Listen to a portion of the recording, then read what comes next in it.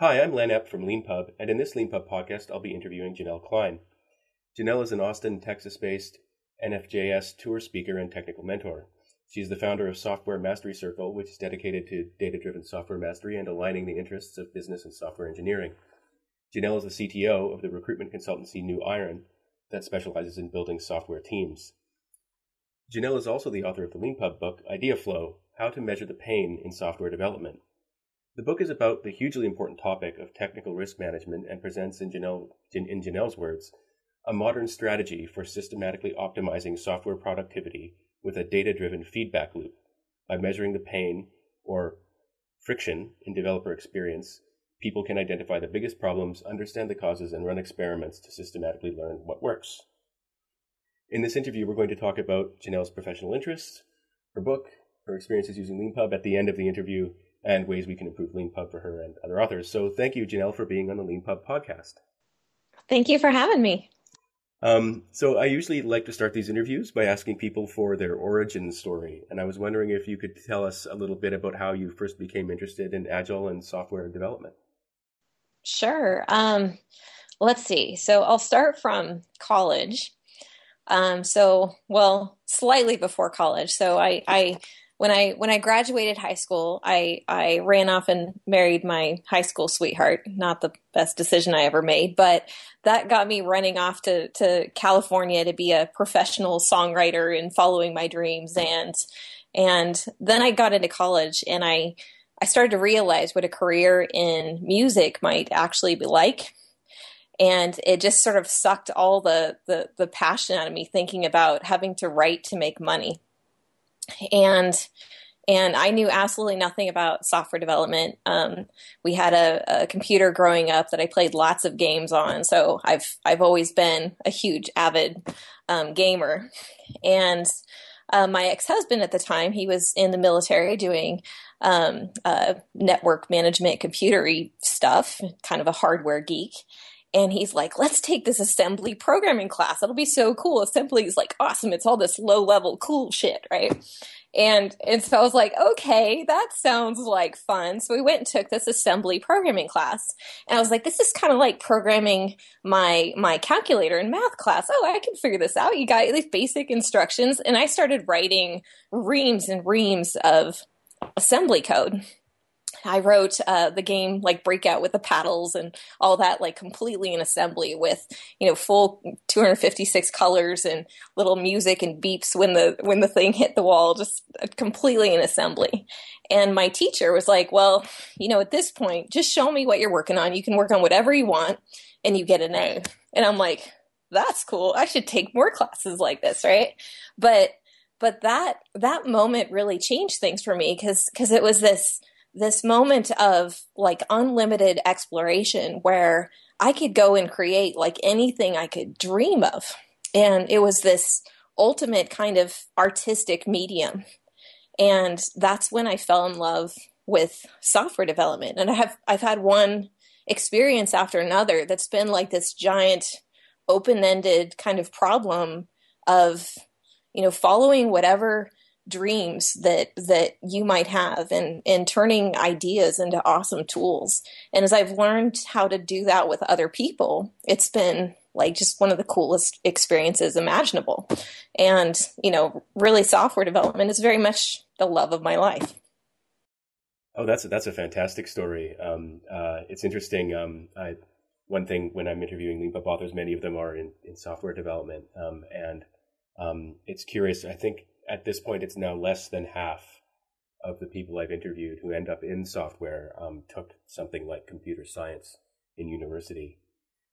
People come into software development from so many different directions. I was wondering how you ended up at New Iron doing consulting work. So I ended up at this kind of strange company, the New Iron, doing. I mentioned it's a software niche recruiting company, or you mentioned that in my intro. But I started off working for New Iron just as a contractor on this project at a semiconductor company, and so I got really involved in semiconductor and lean manufacturing and supply chain optimization and process control and doing like, back end high volume data automation stuff. And problem space wise, it was really cool. But as I started to learn more about lean, because the company was all about everything lean, I started to get involved in their lean consulting program and like teaching lean practices around the company, but in the context of software development. And after figuring out how to solve the problems on my own project and just getting better at software development and how to figure out what your problems are and turn around a failing ship, I got really good at helping other people to solve those problems. And so it was never really that complicated in consulting. Like the main thing I discovered is that, the job of a consultant is essentially to come in and identify the elephants and point to them. And usually, if you just listen to what people are saying, they're already talking about what all their problems are. And a lot of times I'll just like echo the same things that the team is already saying and just explain it to management, but, with a nice keynote and, explaining things in management speak. And suddenly all these communication problems where, engineers couldn't talk to management became, my niche is figuring out how to communicate all this pain with metaphors and stuff so that I could bridge that gap. And a lot of the failures of projects are caused by these problems with this inability to communicate. And so, with consulting, it was kind of a natural niche for helping out with that. And then with New Iron, since we specialize in technical assessment and developer mentorship, it's been, I've got to basically focus on teaching people, doing a bunch of stuff with the community, mastering the art of, technical assessment and teaching people how to build more effective teams. It all kind of went together with consulting. And then since in school, I almost got my PhD, but I decided not to because I was really eager to get into industry. And I really enjoyed like all the HCI kind of stuff. And so I always had this love of science and research. And I thought about going back to get my PhD and then realized, I don't need a degree to be a scientist, right? If I want to go and do research and learn about problems, I can just set up my own little research lab and learn about problems. And so I started treating developers kind of like guinea pigs and set up a little lab in my work environment and then started, codifying the things I was learning about how to teach the art of software development into patterns and principles using these tools, which is, a lot of that learning created the basis for idea flow. And so I didn't scare everybody away. I decided to write my book as kind of a first person narrative story of my own experiences. So it didn't read like a dissertation. Yeah. I'm really looking forward to actually talking to you about your book. It's really interesting. I just have one question I'd like to ask before we get to that though, which is about, there's a line I think on New Iron's website that says, being a good developer doesn't make you a good interviewer. And this is something I've been reading more and more about in the tech press lately. It's just become kind of a little bit of a meme, I guess. There, especially in relationship to people with various kinds of disability. And I was wondering how you would recommend people hiring software developers to approach giving interviews. I think the main piece of advice I would give developers is to focus on testing decision-making abilities rather than current active skills. In that the profession of software development is all about being a professional learner. It's knowing, how to find and look up information and how to break down problems and how to learn your way out of, a broken situation. And so what I eventually came to is that we need a method of technical assessment that focuses on assessing a person's capability to reason about problems and navigate trade-off decisions, as opposed to, do you know what TDD is, or can you write a unit test? Because at the end of the day, it's not about what you can do right now. It's about, what you can learn when you're on the job, because you're never going to be faced with the same problem and the same challenges. I mean, this industry changes so fast. We're professional learners. We're professional problem solvers. And that's what makes people good, is their ability to craftsmanship skill that comes from years of intuition based around problem solving is really, what skill is. And that's what we need to kind of be assessing for. So the main thing I do is put real problems in front of people. And then I ask them lots of questions to poke into their reasoning process, as opposed to, can you get from A to B? It's about, what kind of options are you exploring? Do you do things like, or do you recommend doing things like asking riddles to see how people respond to kind of unfamiliar questions? Or is that something that you think is not a relevant I'm not practice? Good with riddles, so it's hard for me to...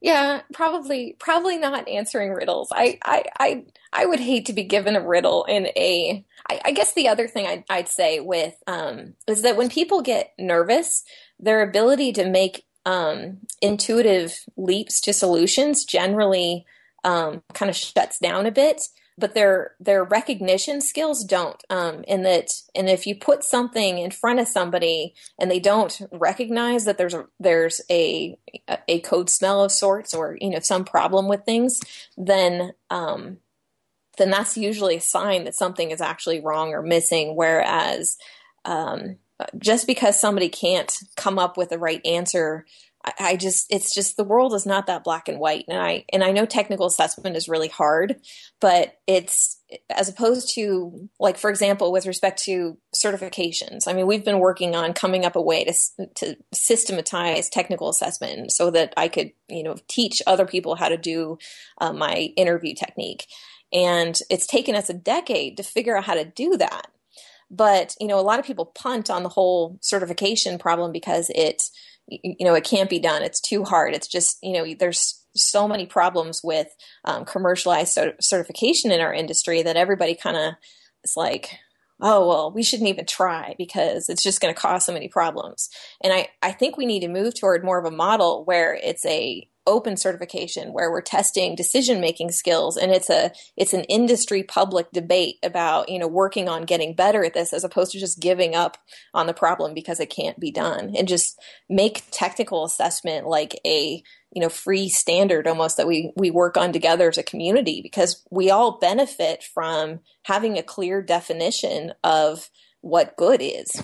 I mean, like, we need that. Yeah, definitely. And in that context, I'm curious what you think about nervousness in interviews and things like that, right? Because it's very, the interview is a situation that the person will never find themselves in again, more or less, if you hire them, right? They're going to then be working. And so, people can be nervous in interviews, but not nervous when they're doing their work. Sure. I was once interviewing someone who'd just finished a master's in maths at Cambridge and, failed to do basic arithmetic in response to a question. So I knew what the interviewee was capable of in normal circumstances, but not in the stressful circumstance of an interview. And so even, sort of the best certification or qualification or something like that someone comes in the room with on paper, can sometimes not translate in an interview, but can in work. And so I was wondering if you advocate sort of giving people problems to take home and solve or something like that as part of the recruitment process. I don't really do take home problem solving kinds of stuff. I mean, I certainly see the benefits, but the main problem I have with the take home thing is that it takes too long and it's too much work. And in a market where everybody's hiring and there aren't enough good people, the last thing I want to do is go and create more barriers to entry to hiring the right people. And so we've basically focused on how can you get the maximum amount of information to make a quality decision in a limited amount of time. And because the take home thing has to be, scheduled around life, it's much easier to get people to show up for a scheduled, 1 hour call. And then I basically do that with, video sharing and stuff so I can throw code up on the screen and ask people about it. But we're all about, optimizing the time spent in that. And then the other things I do are, for the on-site are like a code pairing interview, and then something that's more like a design focus. So I tend to focus on core skills as opposed to do you know whatever trivia, like, whether order in of, some, I don't know. It's just, there's some things that are just that computer science related kinds of questions that are so far removed from what we actually use on a day-to-day job. That I'm much more interested in people's everyday problem solving skills. Can you refactor this code? Can you work with the people on your team? Are you an asshole? Those kind of things. Yeah, that's a really great and very, practical answer. I can imagine, especially, I don't know how much of your work actually is recruiting people in Austin, but I can imagine the competition for developers there, for good developers there, must be really high. Yeah, we're pretty much we pretty much only work in Austin. We have some stuff going on in other states just from clients that have multiple sites in most locations, but we've always been very central here. And then since our company is run by software folks, so it's kind of interesting how we ended up in software development, because New Iron used to be a product company that built a first generation web services stack. They're out in California and, thought, oh, we're going to build this awesome product and everyone will buy it because it's so awesome. And obviously that wasn't a very good business strategy. And so we're sitting around kind of going broke basically. And then got a call from an old client that we used to work with. And they're like, hey, can you guys, help us on this consulting project, on this software? And we're like, money, no money. And so easy choice, right? And so as we started consulting there, they're like, do you guys know anybody else that can code? And since we already had a vendor agreement set up, we just started, recruiting all our friends. And we did full on interviews for everybody, not having any idea how the recruiting industry was supposed to work, that nobody does this kind of thing. And so we started getting really good at technical assessment, and that sort of just became our niche, because it's hiring people and figuring out what skills you need versus what's available on the market, and having unrealistic expectations about, hiring Superman, and that you can instantly, take all these things that you're deeply familiar with and say, oh, now you do this job. It's just, there's so many companies that have so many unrealistic expectations about it, because hiring isn't like a first priority in a lot of companies. So it's just kind of, people don't necessarily put the time into it that it needs and deserves, yet it's so important and causes so many problems when you hire the wrong people or for the wrong things. And so we get a lot more involved in understanding what our clients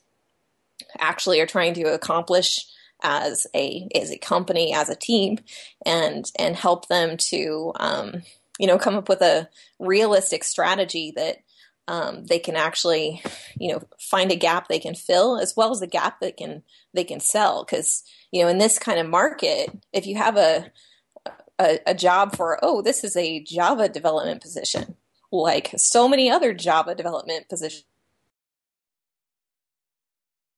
One thing one reads about in the press around recruitment is the way that employers or recruiters will sometimes look into a person's internet history. And I was curious if that's something that you recommend employers do. Internet history in terms of like what they post online? Yeah.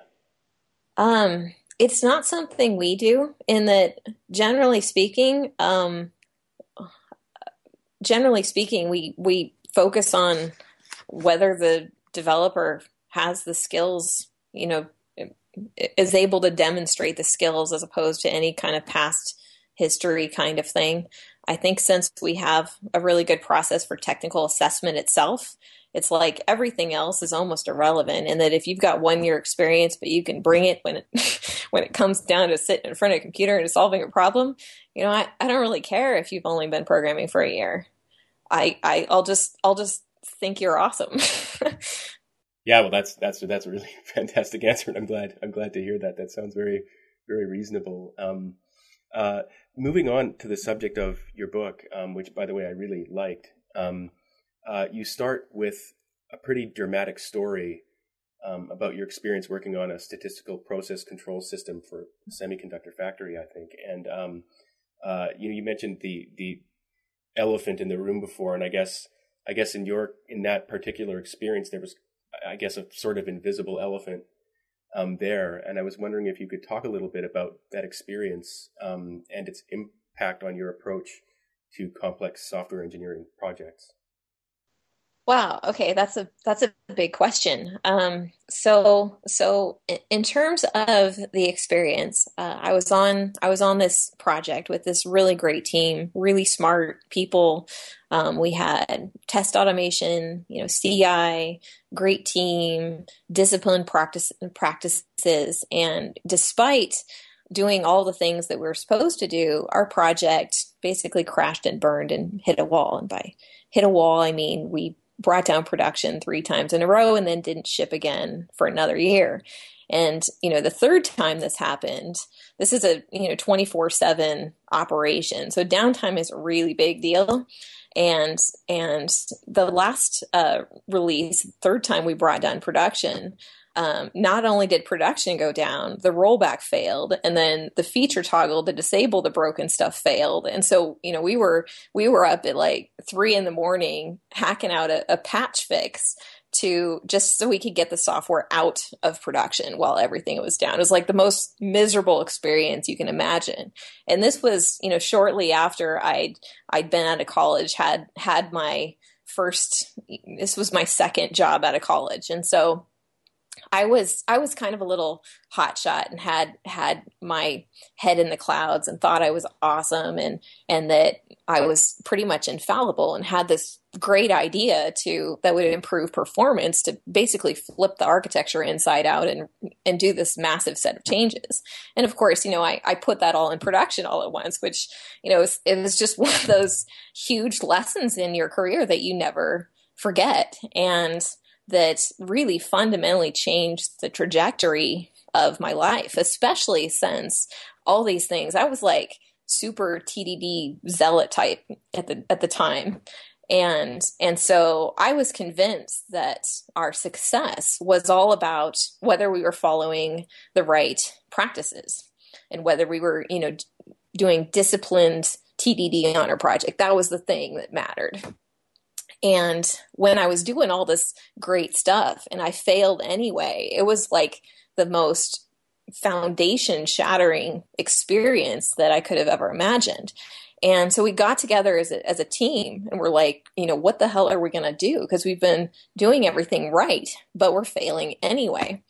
And so we built this tool that could detect high-risk changes in the code because we thought the problem was like technical debt building up over time. The same problems we always talk about are causing the pain.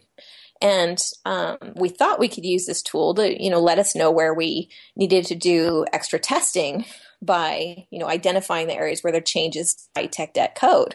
But what we found was that most of the mistakes were actually in the most well-written parts of the system. And so we started digging around in the data trying to make sense of what we found.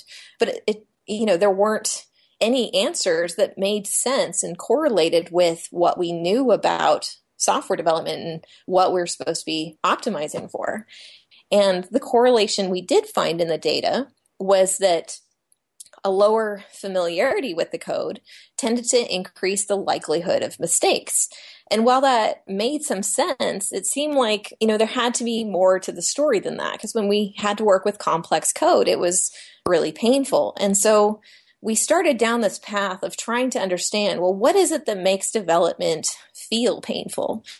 And so as we were working, we started collecting all this data on where we were experiencing pain and then talking about the specific things that were causing the pain and keeping measurements about how long all these various things took and just, writing up the things that seem like our biggest problems on a whiteboard.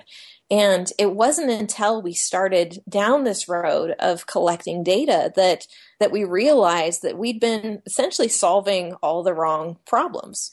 We had all this test automation, but the tests didn't catch our bugs.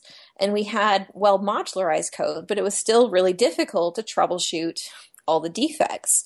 And then we started, looking at the specific things that were causing our pain and learning with a data-driven feedback loop, and realized that most of the problems were actually caused by human factors that were, how a human interacts with the code while they write. And so that's where this whole technique of measuring development experience came from, as a means of feedback, because it was the only thing that seemed to really matter at the end of the day, was whether it was easier or harder to do our jobs. And if we measured that, and, what data became this like unifying force on our team, where it really brought us together in learning how to learn together.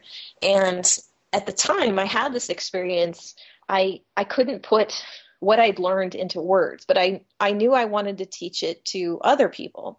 And so after I read Peter Senge's book, The Fifth Discipline, about how to build a learning organization, I was so inspired by these ideas that I was like, all right, I need to figure out how to write this down, because this is the essence of what Peter Senge is talking about in his book, of these 5 disciplines of a learning organization and learning how to learn together. And essentially I found this really tight correlation between science and learning organizations. And then when we start using this kind of scientific method-ish process to sort of learn and examine the data and have a shared direction of better that we're all reaching towards, that suddenly it unifies a team, like, I don't know, in a really cool way. And it's just, and I've been fortunate to have some really incredible experiences working with just amazing engineers, where we learned how to learn together as a team. And so it wasn't about what practices we were using. It was about whether we could identify the right problems to solve. And once I learned how to identify the problems, the rest of it was easy. I got a team of professional problem solvers, So that turned into the skill that I wanted to figure out how to teach, even though it was hard, even though we didn't have, words in our vocabulary to describe the things we learned. I was determined to figure out how to do that and to teach these things to other people. And when you talk about the data gathering, I know from reading your book that there's some very specific things around that. And I was wondering if you could explain a little bit about what the data is, and how Sure. the gathering takes place. So I'm measuring specifically troubleshooting, learning, and rework. And we have tools that integrate with the developer's IDE that are partially automated, partially manual. So they're from a time tracking perspective, it's a lot different than managers wanting us to track our time in Jira, because there were tools created by developers for developers to use to understand what their problems are. So we've always kept management out of the data. It's like, we're doing this for us, go away. So we've come up with better ways to kind of automate things over time. But essentially, so let's say when we're writing code, we go through this cycle of you write a little code and work out the kinks over and over again. And when you get to that point, after you write a little code, and you're validating things, you've kind of got a prediction in mind of what you're expecting the code to do. And at that point, there's kind of like a decision point in our brain. If the code does what we expect it to do, we write a little bit more code. And if the code doesn't do what we expect, we go through into this like troubleshooting mode. And what I found is that in the moving forward, modifying more code, learning or basically figuring out what you're going to do, can take a whole lot of time, especially now that 90% of our software is built from existing parts. Or if you're unfamiliar with the code, learning is a substantial part of our work that gets in our way. And on the on the troubleshooting side, we've got to troubleshoot the problem and then do rework to put things back in place before we can move forward again. And so this flow of ideas between the developer and the software and the friction in that flow, I'm measuring in terms of troubleshooting, learning, and rework, and then actual duration of those times. And then we have a general rule on the team where anything that takes longer than 20 minutes, we talk about and try and understand, what the causes are that made this incident so painful. And it's always, a kind of gut feel type factor of, in one cases, 20 minutes is not much time. In another cases, it's way more time than it should be. And so you kind of just talk about the things that are worth talking about. Don't talk about it's just kind of noise. Yeah, I find the importance that you place on pain to be really fascinating. And I was wondering, I have a sort of specific question I'd like to ask about that. But first, I'd like to know if you could maybe define a little bit about what you mean when you talk about pain. So in this context, I'm relating pain to friction in idea flow. And the reason I use the word pain specifically is that for a couple of reasons. One is that I want people to focus on the symptoms as opposed to the cause. Because one of the problems that we have in our industry is automatically assuming what the cause is of the pain, like it's this ugly code I have here, as opposed to focusing on the symptoms and our experience and working backwards. And so I use the word pain specifically to get people thinking about, well, what are the symptoms? And then let's have a richer conversation about what are the potential causes, because usually most problems have multiple factors. And I think that's one of the places that developers tend to get stuck on best practices, as it's very kind of solution focused. The other thing is that intuitively, just from experience, pain is associated with this idea of, something that we want to avoid and figure out how to have less of or reduce it. And from a optimizing idea flow standpoint, that's kind of the message I want to relay is there's this thing that, is sort of a threshold thing that we want to keep in check to a level that we can deal with it. It's not about eliminating pain. It's about figuring out how to optimize and manage the pain so it's at a tolerable level and kind of stays that way. Friction, even though I'm associating it with pain, it often doesn't totally correlate with what developers are using that word for now. Like, for example, one of the perceptions that's usually really far off in software development is just our notion of what takes a long time. And one of the things that happens is when we're busy, like working on a problem and doing stuff, time seems to zoom by really quickly. Whereas when time is, we're waiting on something to happen, like waiting for something to execute, it feels really painful because we have to wait all that time for that thing to get done. And time seems to go really slowly.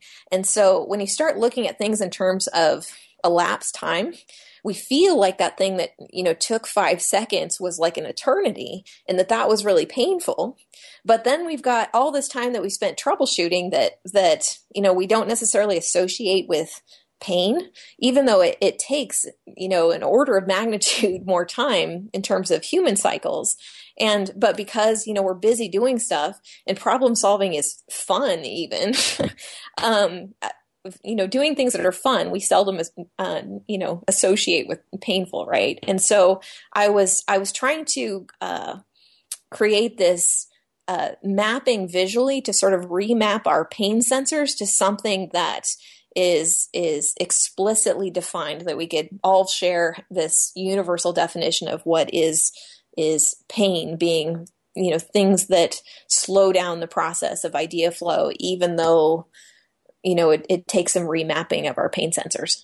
It's really interesting to me, and one of the reasons I liked your book so much was that you talk about addressing pain as a problem and pain, and you were saying just now that pain is something we want to avoid, but I think it's really one of the reasons I find it so compelling is that that's so often not true in management practices. My brother told me a great story where I had a kind of Apple falling on Newton's head kind of moment when he walked into a box store, a big box store, and there were two employees, one of an earlier generation and one of a sort of later generation. And the one from the later, they were handing out flyers or something, wearing little vests. The younger person started walking off, and the older person said, "Where are you going?" And the younger person said, "To the bathroom." And the older person said, "Make it snappy." And what occurred to me in hearing that story was that pain is actually something that people often use in managing others, in a sense, positively, right? Interesting. They use pain as a tool to get the work done. And so when you think about the way, for example, and I was thinking about, what I've read about slavery and the way there'd be kind of like an overseer watching people work and cracking the whip and making sure that they stayed active. And there was this, I just saw this line from that all the way to, this, box store and these two people in vests, and the way observation and the use of the infliction of pain is such a sort of, is so baked in to various kinds of management practices that we don't even kind of notice it, right? That it's so obvious. And I was interviewing someone recently who said when in his first software job, he was a tester for the Australian government. And he actually had to log, whenever he left his station, he had to log why, including going to the bathroom and for how long. And the humiliation built into that. And I found, anyway, just to finish, the thing I find so interesting about managing software, and especially in a world where, software is eating the world, right? And everything is being driven by software. It's become this really important form of labor, but it's invisible. The work that the person is doing, you can't, like, for example, imagine you're in that long ancient tradition of the manager who watches, right? It doesn't matter if you're watching people sowing seeds or reaping the wheat or working on a factory floor and on an assembly line. You can develop all these practices around watching people. But with programmers, they're just sitting there, right? You can imagine being from that tradition, and then you get hired to manage programmers, and you're like, well, what's there for me to do? And so what you've done in your book is, and with your ideas, is you've like completely flipped it around and abandoned this form of management that's so universal and so inappropriate, and that people have, for a world where software is important, and that people have attempted in so many ways to try and do metrics and things like that around the wrong things. And what you do is, in my opinion anyway, is that you're looking at exactly the right thing, which is taking into account like the pain that people feel when they're doing types of work, and then really thinking that through. So anyway, I just wanted to say, I think that what you're doing is actually quite revolutionary. That's an interesting story and take on the management side of this. So one of the other big target audiences I had in mind when writing my book was managers, and helping them to get a feel for what it's really like to be a developer in this world. And I don't think, like, if you listen to the way managers talk and the way developers talk, it's almost like we're speaking to different languages. And like, developers use words like, beauty to describe the code, and elegance and firefighting and explosions. And all of our metaphors are in terms of art and war. And then if you listen, it's all about money and profit and bonuses and ROI and all this money related stuff. And I think what we have to realize is that as software organizations, we're basically building, a business that sells profitable artwork. And you kind of need to think about the economy as a giant art contest. And with software development, it's very personal, and that we very much invest our hearts and souls as software developers into our work. And then seeing your creation get stomped on by all this organizational dysfunction is an emotionally damaging experience. And so there's all this cynicism and struggle and a feeling of helplessness that turns into contempt within our organizations. And we get these like divided cultures where you've got kind of a management culture that's all trying to raise morale through celebration. And there's all this fake happiness, for lack of a better word. And then defensiveness around not wanting to, shatter the perfect illusion bubble. And so management is often really resistant to talk about problems and pain and things that are going on because then it seems like a reflection on them if they've got little, red marks on their status updates. You know what? I can't stop thinking right now when you're talking like this about the there was this sort of infamous photo of the Yahoo executive team dressed up in Wizard of Oz outfits that was being presented to the employees as this sort of like motivational thing, like the leaders are all on board and sort of superstars, and then the total disconnect in the use of that image and what's really going on there. Yeah. And I see so many managers that are really concerned about talking about the problems and that they believe that it will bring down morale if they talk about the problems. But in fact, it's like quite the opposite that usually occurs. And especially when you have data to have a conversation about that, putting the pain on center stage is like you, as opposed to fighting each other and blaming other people for the problems, you have a beast to conquer. And then when you go and conquer the beast, then it builds camaraderie within your company, and it brings people together around seeking truth, as opposed to, this culture of, imagining the world that we wish we had and trying to will that into existence through celebration. Or the after work drinks and bitching about our jobs and how nothing will ever change and how everything's hopeless. And I mean, which starts to breed this undercurrent of contempt in our organizations. And emotionally speaking, people are very much going to war. And I see a lot of these problems in organizations across the industry where our software problems creates cultural problems and have a huge effect on the lives of human beings. And so I'm hoping that these ideas catch on from a standpoint of a strategy where we can bring the art side of the world together with the money side of the world and realize that we can have both. And granted, it takes a lot of work to figure out how to get there and how to learn together to optimize the whole. But at the end of the day, you build something beautiful, and software organizations become about, working together to bring something awesome into the world. And then, when you're competing in the world's art contest, you make money because you build something awesome. And at the end of the day, I think those are the kind of things that human beings really care about is having the opportunity to do something that matters and to experience that with other people. Yeah, I think it's sort of central to your vision or your insight into what people are actually doing when they're engaged in software development.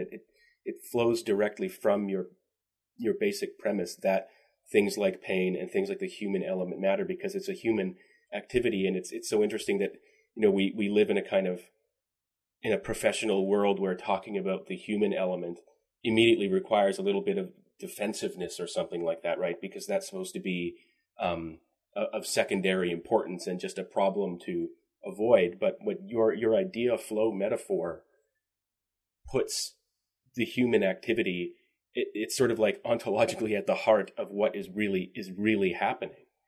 Because as I understand it, when the idea is that, I'll quote you here, that interaction with the code as a stream of ideas flowing between me and the software is a correct description of what's actually happening in coding. That I have an idea, that I try to express it in code, and then that code, then is used to carry out various things, and you can see whether my idea was translated properly by me into the code, and then properly read by the machine reading the code.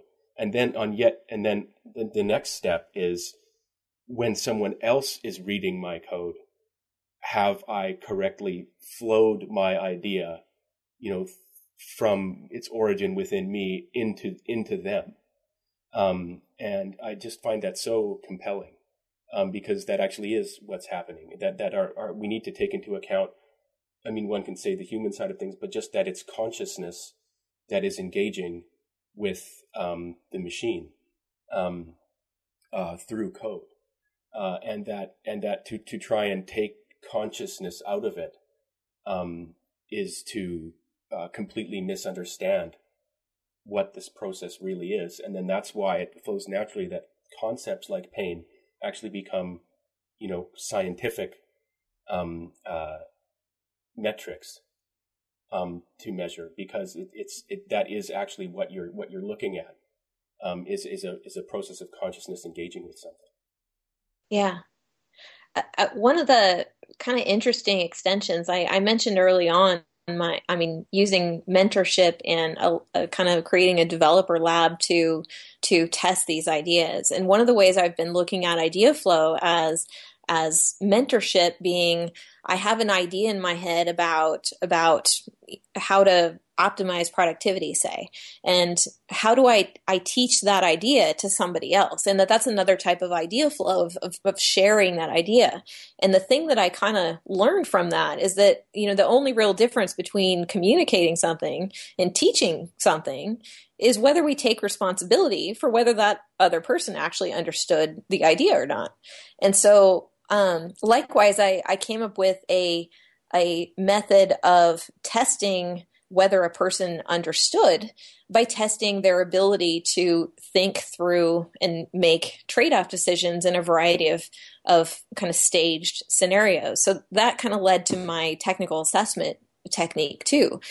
So this whole underlying concept of what does it mean for an idea to get from my head into somebody else's head, and how do we come up with an explicit sort of scientific method for testing whether that has actually occurred or not, has given me a feedback loop for learning how to become a better mentor as well. Yeah. On that note, you talk about communication. Which becomes very actually precisely defined in this kind of circumstance. You talk about the importance of metaphors, and I was wondering if you could talk a little bit about why you think metaphors and good metaphors are so important for this process.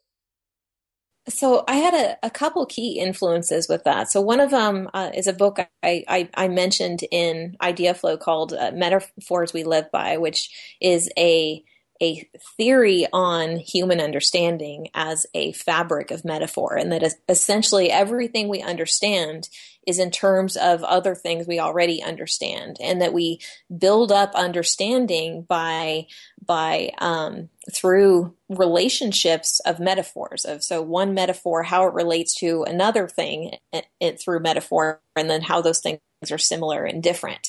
And the book goes through a whole bunch of examples in our languages and comparing cultures, and how when you have a different foundational metaphor, you get fundamentally different understanding at the cultural level, and all of this, cultural difference analysis is a fascinating book. And it fundamentally changed the way I started looking at learning and improvement and communication, in that I started to think of my brain like a shape toy, and that I've got all these shapes that I know in the world. And when I see a square, I sort of shove that into my shape toy brain, if you can imagine that.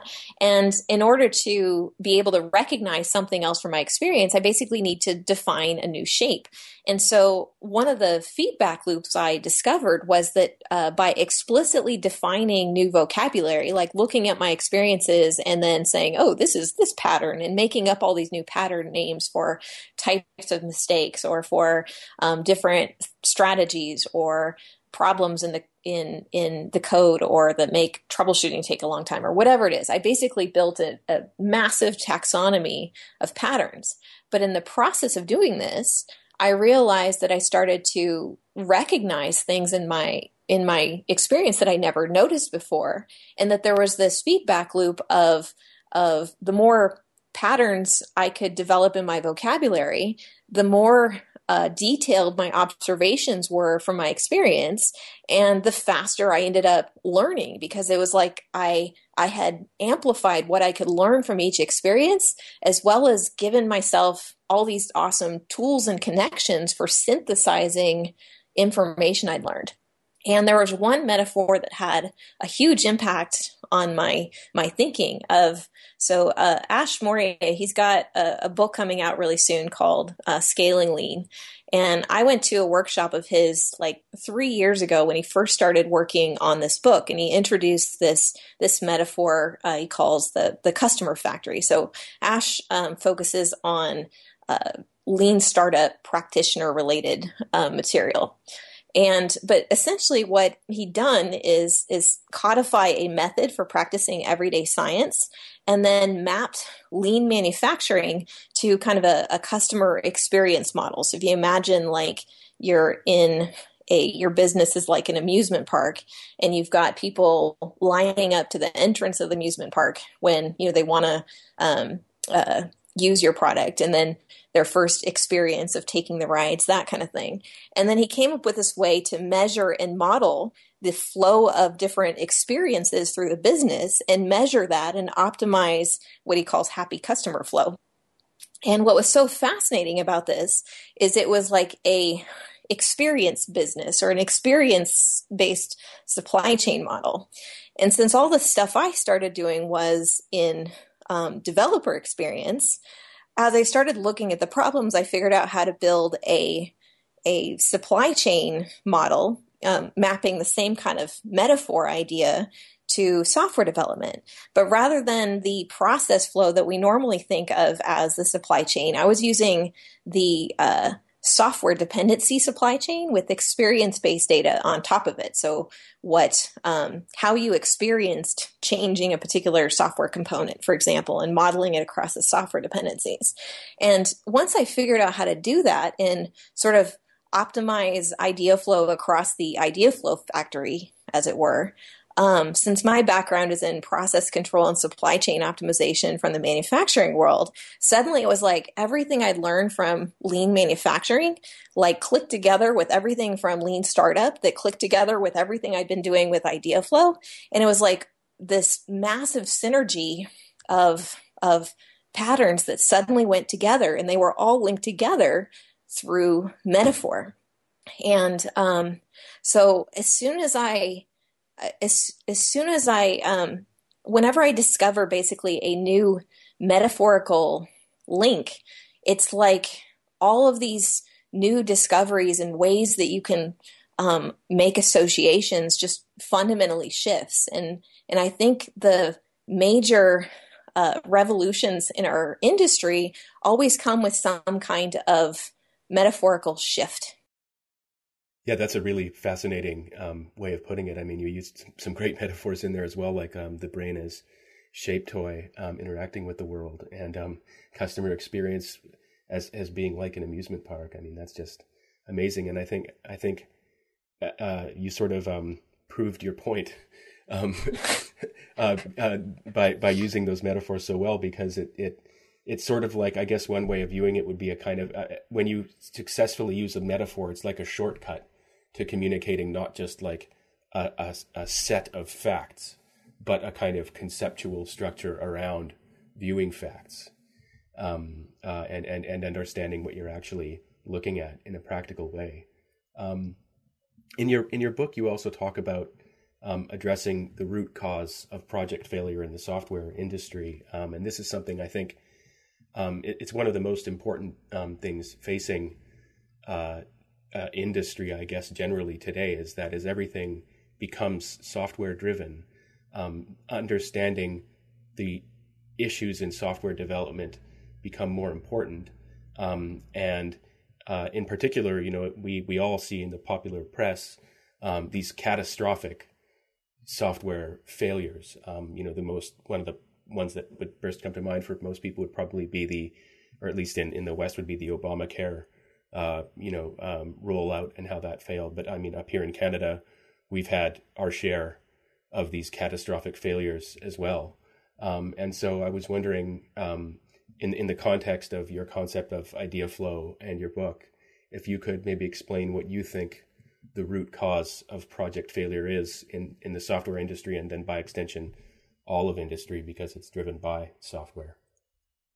So I was going to say, I think there's a few different core problems, but I'd say the one that's probably at the more of the root would be our inability to share knowledge as an industry. And we're sharing this kind of solution-centric knowledge with one another. And what I found is it's not enough. And the things that we really need to know in our industry are largely tacit knowledge, and they're largely learned through mentorship.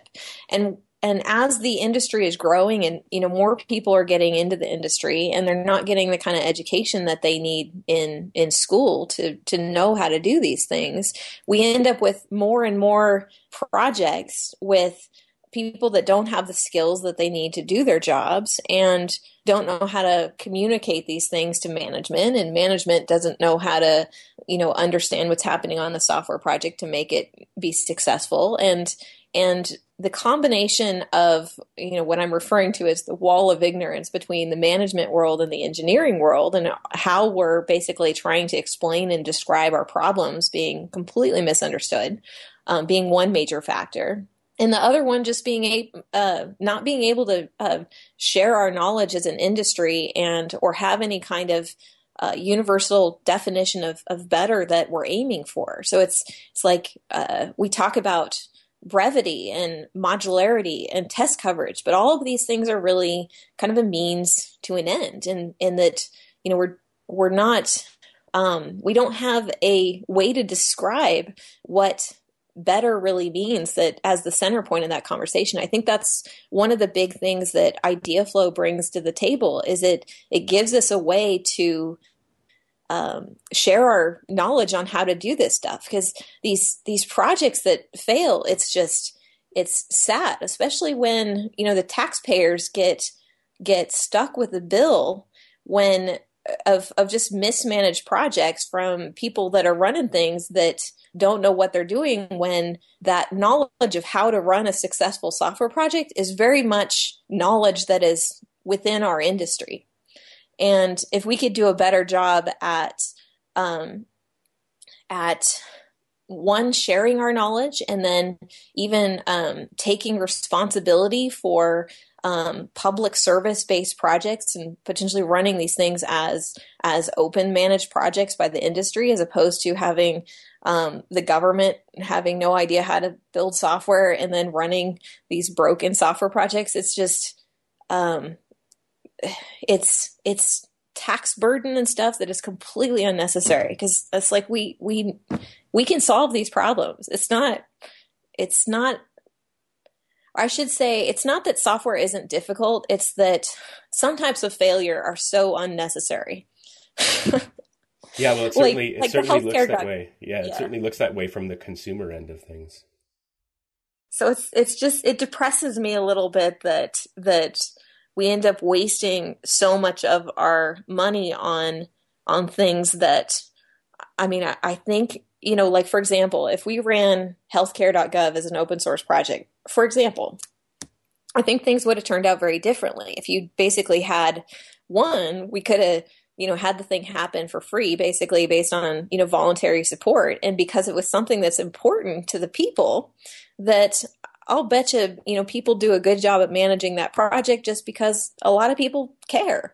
And we can build, societal support based on just humans caring about each other and helping each other to, build the stuff that we need. Yeah, it seems to me that there's with government in particular, there's the particular challenge that being skilled at getting government contracts and being skilled at building software are two very different and perhaps incompatible things. But I think that there's just something about, and when you talk about the wall of ignorance between sort of, people doing software development and managers, and I think that from conventional management perspectives, there's so many things about software development that are just new and counterintuitive. For example, if you're a typical manager, and I'm going to just stereotype negatively here, but like you want to have more people underneath you. I've got 10 people underneath me. Well, I've got 100, you loser, would be the sort of like talk over the bar, right? But in software, it could be that having more people is worse and actually lowers productivity and lowers the quality of the work that you're doing. It's not, you can't just have more people doing the planting or something, or working the machines or something like that. And for example, a person just sitting there thinking, might be way more productive than a person typing or doing something, active. And in a very straightforward way, less is more, right? You want the smallest code base you can get, not the biggest. You don't, a manager might brag, well, my project has 8 million lines of code. And you're like, well, mine only has 10,000, but it could be that what you've achieved with those 10,000 lines of code is superior to what the other, group achieved with 8 million lines of code.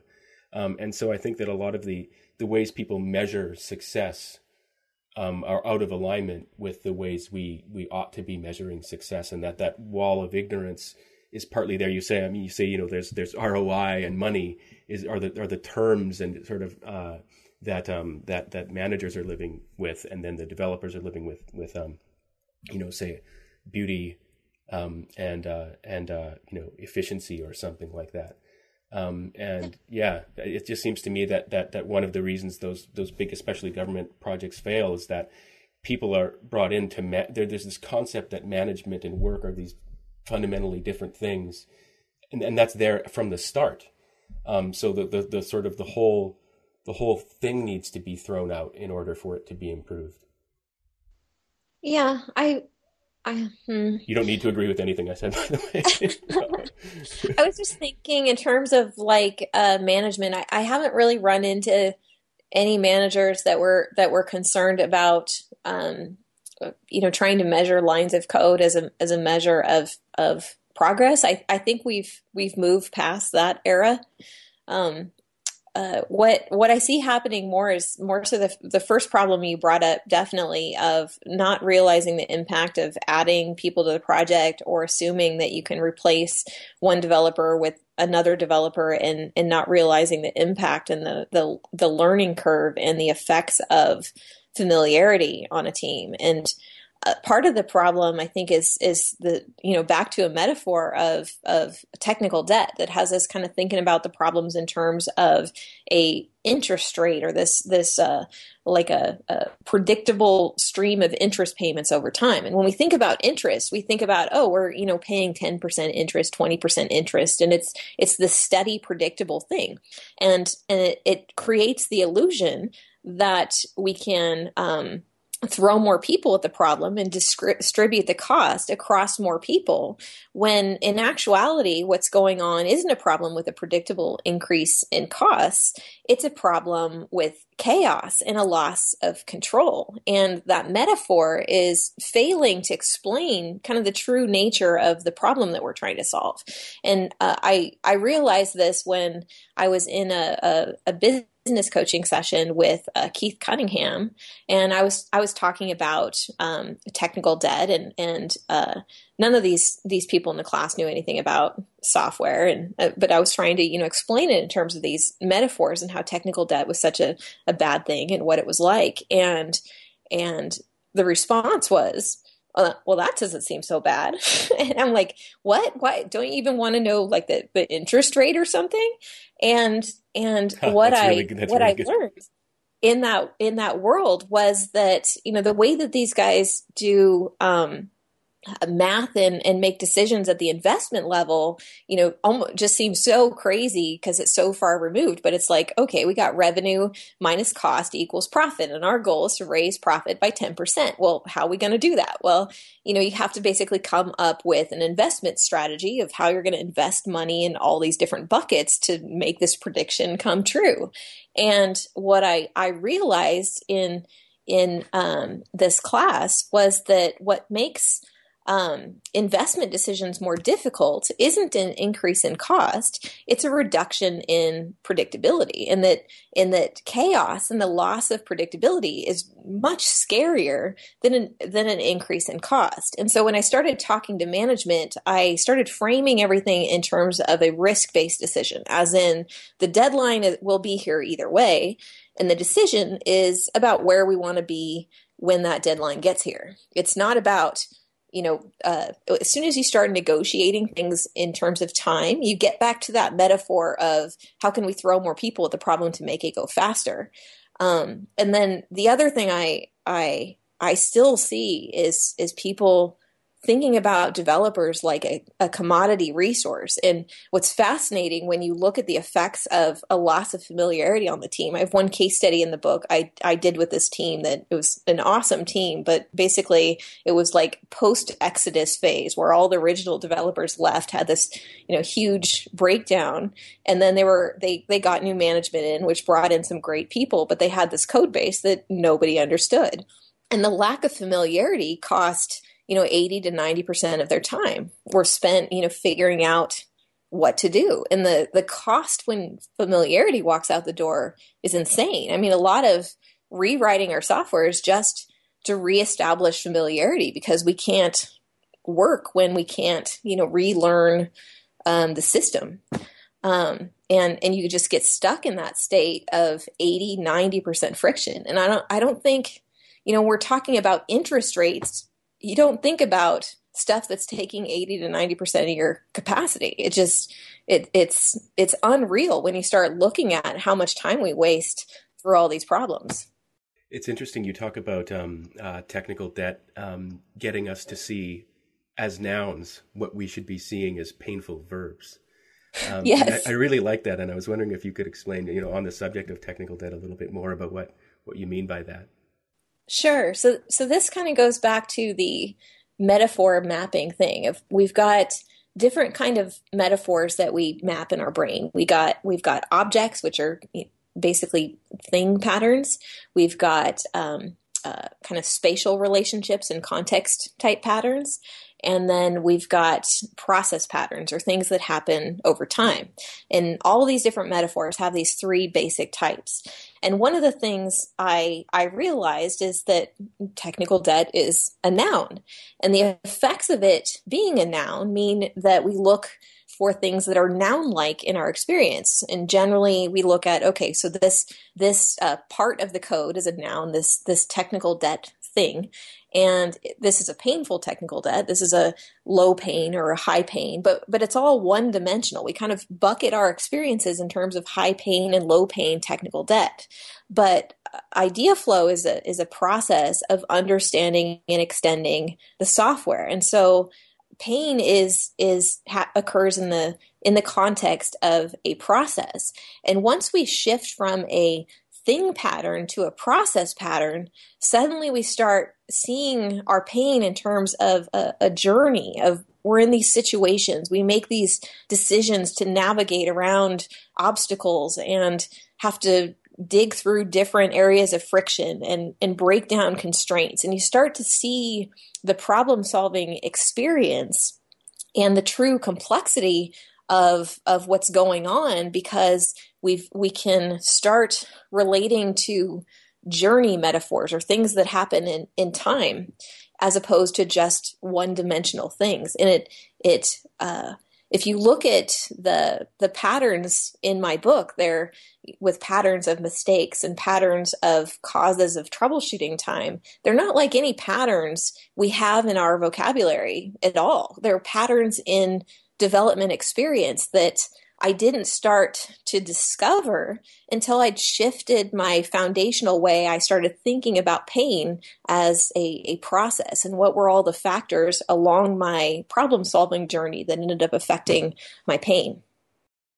I've got one last question about your book, and it's I was wondering if you could say for example, someone who's listening who is or has or will be managing a software project, how they can use the concept of idea flow to improve their work. So would this be for a developer or for like a manager? For a manager. Okay. So one thing I'd say is that the techniques I'm proposing in my book need to be developer owned, in that the development team needs to take responsibility for identifying their problems, understanding what they are, and figuring out how to fix those problems. And learning how to do that and discovering the right problems takes time. And if we don't allocate time to figure out what the right problems to solve are, that will inadvertently end up solving the wrong problems whenever we try and work on improvement. And if management can agree to let the development team work on the most important problems to solve, whatever those might be, and the development team agrees to gather data to identify what the biggest problems are and then share the things that they're learning with management. We just set aside capacity to do that, and that becomes the contract between management and development. Then you can start working your way to a better place and then shifting that ownership of making those decisions and gathering requirements and solving those problems to engineering, and we can start steering our projects. And I think that's the kind of, we talk about the importance of empowered teams, but it's not just about self-organizing and figuring out what we ought to do, because we're all too busy to do that. And so we just kind of, shortcut all the structural things and do what we need to do right now and worry about all the process stuff later, because much rather write code. Yeah. And so I think we need to have that structure, and it's worth putting some time into designing our organizational structure more like its architecture, and having that be a first-class responsibility of understanding kind of the communication dynamics in our organizations, and start creating like more human systems architecture roles, if you will. I've also got some diagrams of basically modeling using software as a metaphor for human systems design and some of the design problems in our organizational structure that cause pain. And I think using that as a template, even if you do nothing else and take absolutely nothing else from the book, that one change will make all the difference in the success of the project. Well, thanks very much for that. That's a really great answer. I guess I was just wondering what the next step is for you. You've got the book, and you've got these great ideas that you want to spread, and I was wondering what your next steps are. Wow, I got so many next steps. So right now I'm doing a speaking tour with No Fluff, Just Stuff. And so I've got a 5-talk lineup that I'm doing, breaking down these problems of, how to do data-driven software mastery, and then the organizational side, how to build a learning organization, and then, my business pressure to get time to work on. It's a very firm believer in that, you just get up and do it anyway, and you don't grow without stepping outside your comfort zone. So I'm learning my way through it. And so I've had things that I wanted to share for a long time. And this book too took me 5 years to write, and rewriting things over and over again and failing to communicate because all this stuff is really abstract. And I can iterate a lot faster on stage too, I found, but it's kind of a challenge.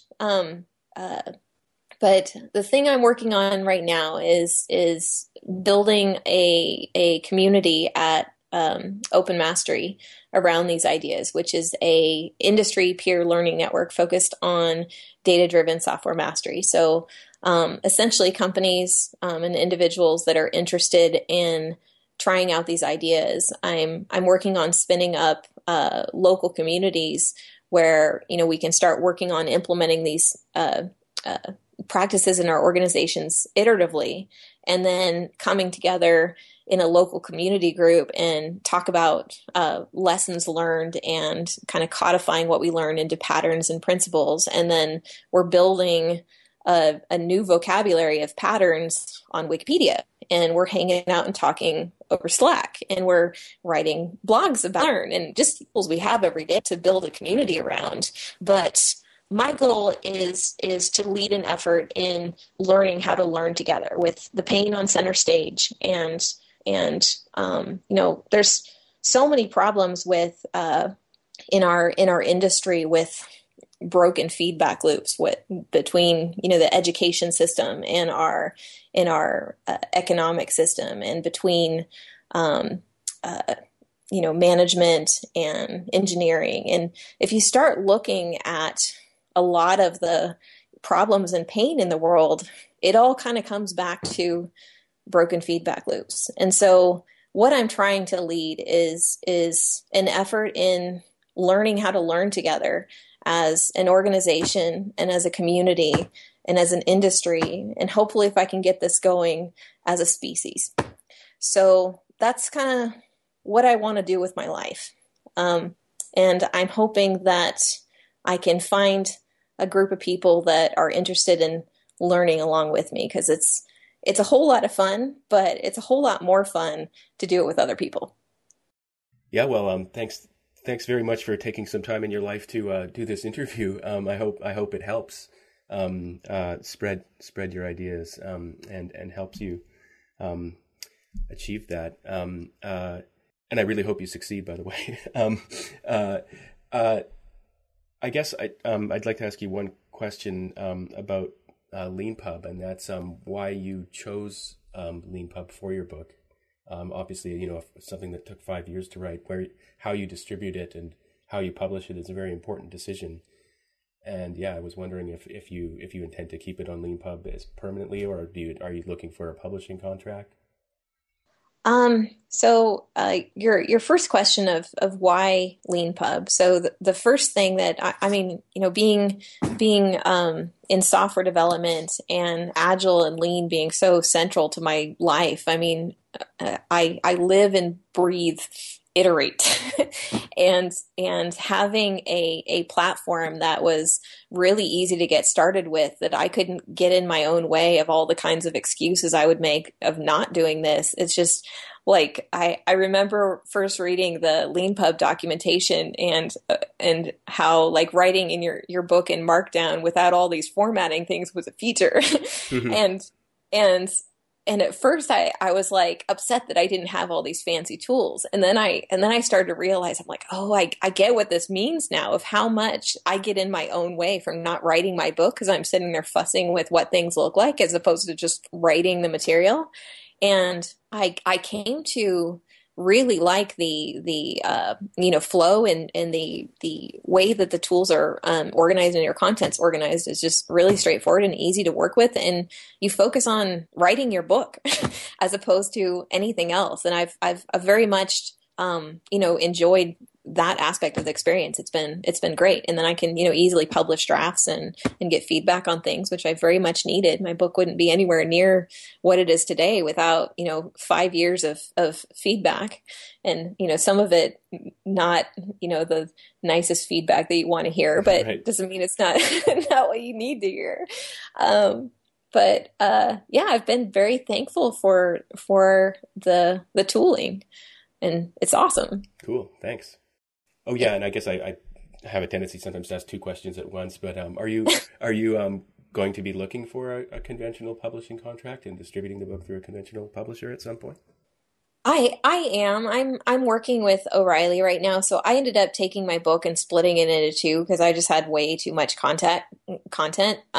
So what I'm working on right now is I'm like 80% of the way through a second book, which I'm my tentative title is How to Build a Learning Organization, which is kind of the learning framework side of Idea Flow. So I ended up focusing Idea Flow just on how do you measure pain, and then the learning framework itself I'm splitting into another book.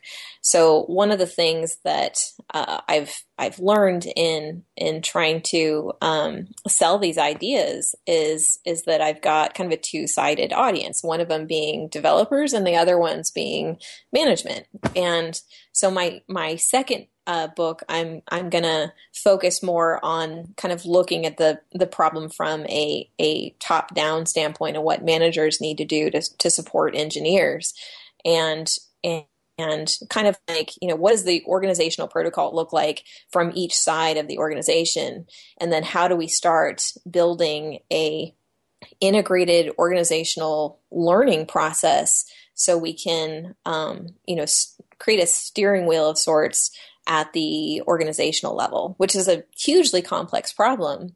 But I've got an initial set of blueprints as a starting point, and then I'm using Open Mastery as a vehicle to get the community to take ownership of getting from point A to point awesome.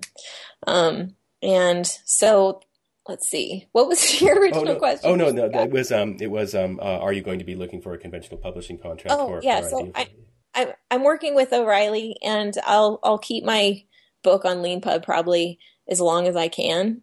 But my main goal is trying to get my book in front of as many eyeballs as possible, more than anything else, and working in partnership with a giant marketing machine has its advantages. Yeah, well, I just wanted to say on that note, I mean, for us at LeanPub, when someone starts their book on LeanPub and then ends up going in the end with a publisher and retiring their book on LeanPub, that to us, I mean, almost nothing makes us happier, right? I mean, that is just such a fantastic outcome for the author and for us, because part of our goal is to open up that time when a book is normally hidden in stealth mode on a person's hard drive to the public and to people. And if all books were published while they were in progress and then get taken up by publishers at the end, it's a win on all sides for everyone, including readers and authors. I guess my last question is selfish. I mean, speaking to someone who thinks so much about improving processes, if there were one thing that you could ask us to build or to improve about LeanPub, what would that be? Probably the thing I feel like I'm missing the most that I've been trying to make up for in other kinds of ways is the ability to build a community around the book that's integrated kind of with the tooling. I know there's kind of email list kind of set up, but when people buy the book, unless they check the little box of share their email, it's really hard to create relationships out of that. And I've tried to come up with some other ways to kind of work around that with signups through other kinds of tools to collect emails so I could stay in touch with the community. But that's probably the big thing I feel like is in my way as an author is building, like getting the community of people around the book talking to each other, as opposed to just this one-way communication of more. And I realize there's discussion comments and stuff, but it just has a very different kind of feel to it. Yeah, well, thanks very much for that. You're the second author I've interviewed just in the last couple of months to talk about community when asked that question. So that's a very strong signal, and it's actually something that we've been thinking really hard about. And so hopefully somewhere in the near to medium term, we'll have a better community experience. I mean, yeah, as you noted, we now have a sort of double blind email the author process if people want to use it that way, and we've got discuss comments if authors don't turn it off. But there's just so much more we know we can do around that, including and from our perspective, we're sort of building the world's first library of in-progress books. And what does that look like, and what is the importance of community around that? And there's a lot of interesting questions around, for example, reviews, right? Back to 1996 Amazon. What do you do with a review of an unfinished book when the book is then, when a new chapter is added or something like that? There's an interesting aspect of sort of time that's involved, and it's just so interesting to think around building community throughout that time and around an unfinished thing. Yeah, I can see that being a really difficult challenge. Just I think about some of the early feedback I got that was just like awful feedback, like stuff that you'd never want to make public. Like, I have no idea what this book's about or what you're trying to say. It's like, you just need to rewrite this whole thing from scratch. It makes no sense. I mean, like, feedback like that, you don't really want to necessarily be a big public spectacle that you can never get rid of necessarily. So, I mean, I think there needs to be some privacy around certain aspects of feedback, especially, I don't think you'll get the kind of feedback you need in a lot of cases unless it's private. So it's really like there's kind of two different. Yeah, I'm not sure. It's an interesting challenge you guys have. Oh, that's a really interesting. I hadn't thought of that before. That's because So one of the processes that's pretty commonly used by Leanpub authors is to put their email address in the sort of introduction to their book and say, please email me. And then that is almost always a private communication, but I hadn't put it together that one of the reasons that's actually, it sounds so clunky, but the reason it works so well is that it has this value of being private. Yeah. That's really interesting.